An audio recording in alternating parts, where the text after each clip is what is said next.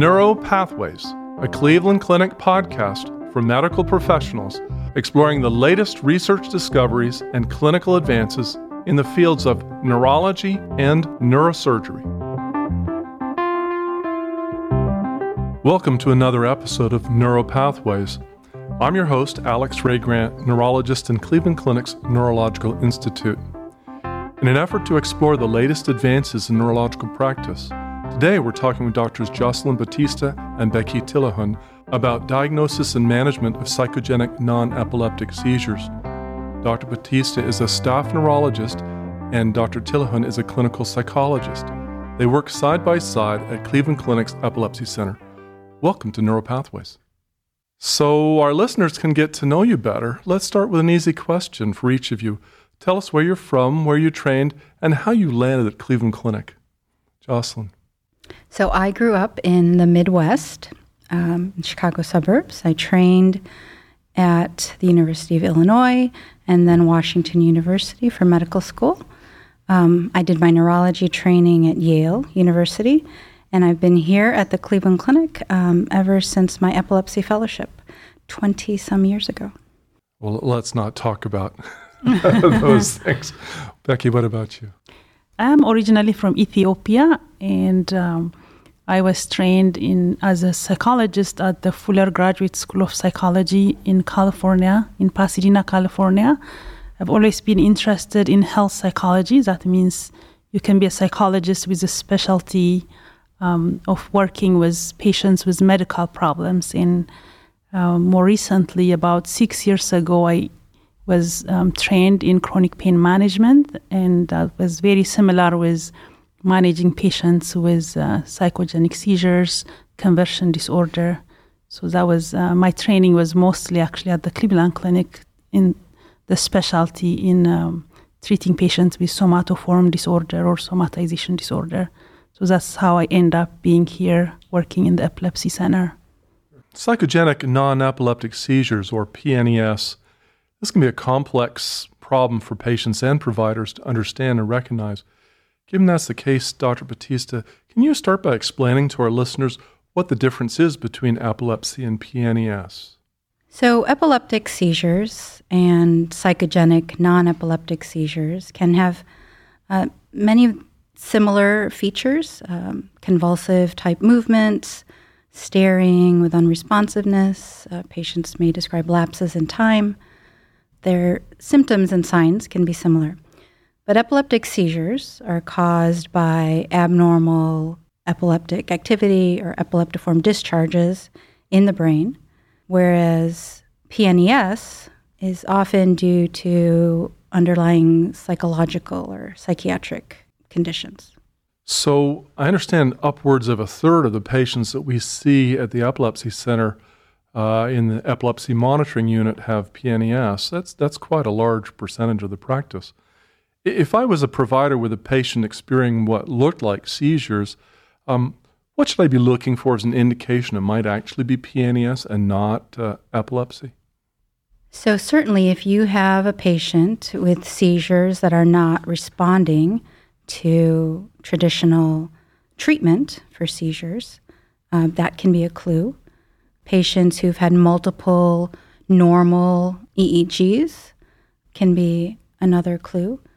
Sometimes particular features that the patient or the family may describe, convulsive type movements lasting 10 minutes or longer, or the patient describing convulsive type movements with preserved awareness, those can be signs that the patient may actually have PNES. But it can be hard sometimes to tell them apart. It can be hard. Yeah. And certainly whenever there's a question of the diagnosis or the appropriate treatment, it's always appropriate to refer a patient to a comprehensive epilepsy center.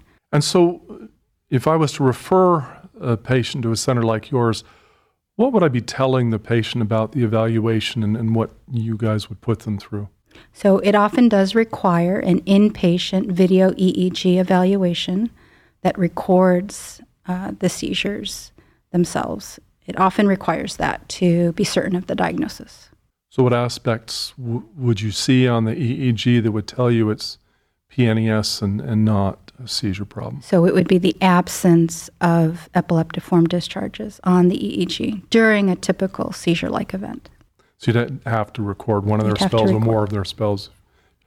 So I expect that presenting this kind of diagnosis to a patient needs to be handled somewhat delicately. How do you guys approach that in your practice?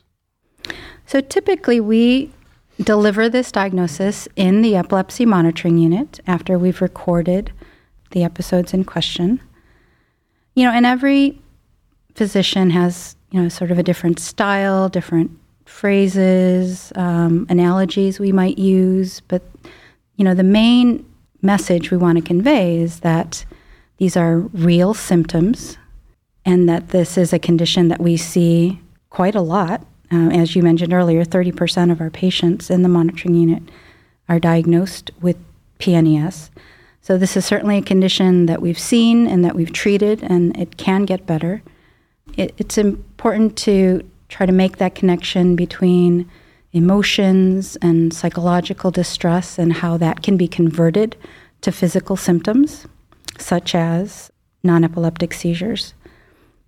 And it's incredibly important to take your time and to deliver the diagnosis with empathy for what they've been through and for what this has done to their lives, and to be as patient as possible and constantly checking with them after you've explained something to check for their understanding. So it does take time, but it's crucial. Delivering the diagnosis effectively can actually be therapeutic in the short term. Whereas if it's not delivered effectively, the patients can go away angry and the seizures will likely get worse. So it's a really important phase in what's going on. Let me ask, once you have made this diagnosis, how does your team manage the care of these patients, and what kind of typical treatment plan do you have for them?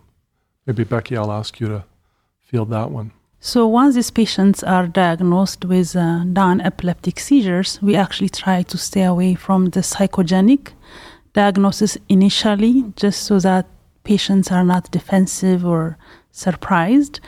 But once they are diagnosed and they were informed by the epileptologist, I get a chance to see them while they are in the inpatient monitoring unit. This increases the chance of them coming back for the outpatient program, because it's easier to go back to a psychotherapist when you already met them and you feel, maybe you feel comfortable with them. So we make that connection while they were in the hospital, and then they come to the outpatient clinic. The treatment program that we provide is a CBT-based program. This is developed at the Brown University, mainly by an expert in non-epileptic seizures, Dr. Kurt LaFrance. And this workbook has 12 chapters. We meet patients 12 times. And some of the topics covered are risk factors that cause non-epileptic seizures. So these patients learn how to express emotions, how to relax. They get trained in relaxation training. These patients get trained in how to assertively communicate their needs. Most of these patients are not very good in asking for their needs. So we really equip them with tools so they can go home and manage stressful events on their own. It's not the type of therapy where you go and talk about different stressors and the therapist helps you. In addition, this program is really about equipping patients to know how to handle stressors, problems on their own. So it's about empowering them, increasing their self-efficacy. And so they finish this 12-week program. Then we transfer them maybe to an outpatient therapist that will continue to provide supportive counseling based on what they need. Maybe if they have, for example, post-traumatic stress disorder, that is comorbid with the conversion disorder, the non-epileptic seizure, they have to continue doing counseling. So that's kind of how we finalize their treatment. Sometimes we do family counseling, couples counseling. Sometimes if the problem is within the family unit, providing additional counseling is very important. So we make sure that we address different areas that is believed to be contributing to the symptom. I guess from your respective positions in this, seeing this population, what are some of the biggest challenges with diagnosing and treating PNES? I mean, what would be the real big problems in this field? Probably the biggest problem is access to mental health care, access to providers who feel comfortable treating this diagnosis, who have an interest in treating this diagnosis, who are trained to treat. That was our biggest issue before Dr. Tilahun joined our center. And it's still a big issue because many of our patients are not able to come back. They are not from the immediate area or they live out of state. They're not able to return weekly. And so finding them providers closer to their home, it remains a big challenge. The challenge from the psychological perspective has been just helping patients accept the diagnosis. This is a neurological symptom. And for patients to understand that some stressful event in their past can make their body react in such a violent way or cause them some very significant sensory or motor functioning losses can be very confusing. And so it's difficult for them to really see this as a psychiatric issue. They remain unconvinced a lot of times. So it's really helping them get to acknowledge that this is a psychological problem is one of the challenges. Other challenges for providers for us is when we don't see the typical risk factors. These patients are supposed to, or most of the time, have some major stressful event in their childhood or currently major losses, life-altering experiences. And when you don't see that, it's hard even for the provider to get convinced. So kind of, again, being patient and helping these patients accept that this still can be an expression of unresolved emotions. And for this type of patients, the problem might be they're just not very good in dealing with emotions, in acknowledging, or their coping mechanism might be what's the problem. So that is other kind of challenge in working with these patients. A third issue might be these patients, to begin with, have difficulty with, emotional areas, accepting that they can have stress that's affecting them. They are not very comfortable talking about mental illness. Going to a counselor, that's not a comfort area for them. So here we are telling them that you do have this psychiatric issue or you do need to go to a counselor. And that's what actually caused them to develop this problem in the first place. So for them to get to a point where they accept these areas that's, very much out of their comfort zone is a challenge that we have to help them overcome in a safe, trusting kind of relationship with a psychotherapist. You deal with a large population of people with PNES. How is that done? How do you deal with a large group?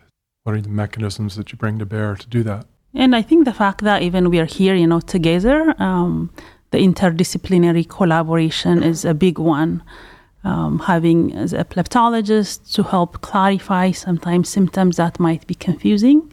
Patients might continue to question, is this, psychological, or is this, do I have epilepsy? And sometimes we might even wonder, are we missing something? And so working very closely with an epileptologist, a psychiatrist, a social worker, and other neurologists to rule out other explanation of the symptoms really enables us to do this work. Because if you're doing this in a private practice setting and you're wondering maybe this patient have a comorbid issue, you're not in a good place to do the treatment, but we can quickly get other opinions, perspectives to really focus on the fact that this is actually a psychological issue and we need to address that. So the collaboration, I think, is one of the main one. Being able to see patients in the AMU before even they go home, I think that's also another, I think, very important part of this program. I think thirdly, having this workbook that is specifically designed for this program and being able to provide that is also very helpful. This is, evidence-based program. It was tested in different settings that this workbook has been very effective in reducing seizures. And I think that is also part of, our success in helping these patients is having that training and the support from the workbook. That being able to use the workbook has been very helpful. Yeah, I think it's very important for the patients to have met the psychologist while they're in the monitoring unit right after being given the diagnosis, and to have such a smooth transition to outpatient treatment. I think that is one of the reasons why we're able to treat. And I think just having the whole EMU, all the nurses and everyone who works there educated about the diagnosis, and patients feel that they're finally getting answers. I mean, so many of them have been jumping from hospital to hospital, doctor to doctor, trying to find answers. And so I think when they finally feel that there's a whole center here who is able to tell me what my diagnosis is and what the treatment should be, then I think that helps.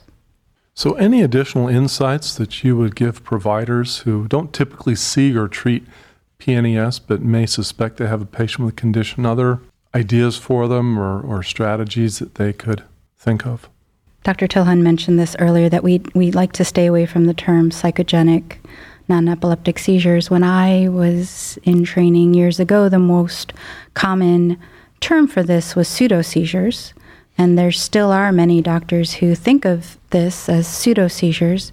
And the problem with that, even though the original medical term wasn't meant to imply anything fake about them, that there is a misconception among many in the medical community that these patients are faking their symptoms and they're faking their seizures.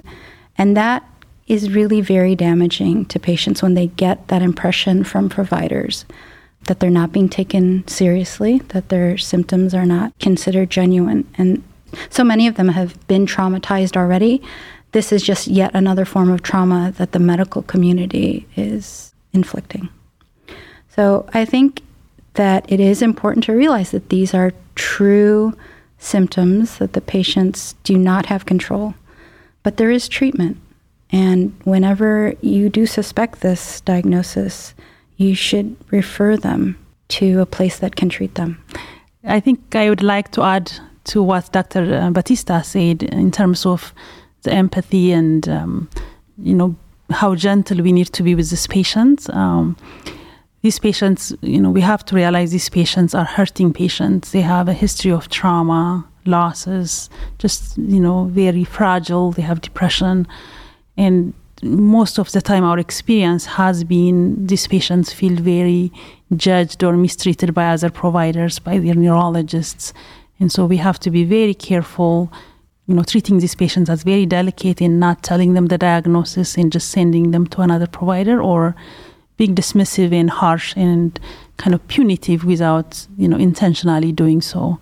So being very honest and direct with these patients, but doing it with a lot of care and gentleness and empathy is very important.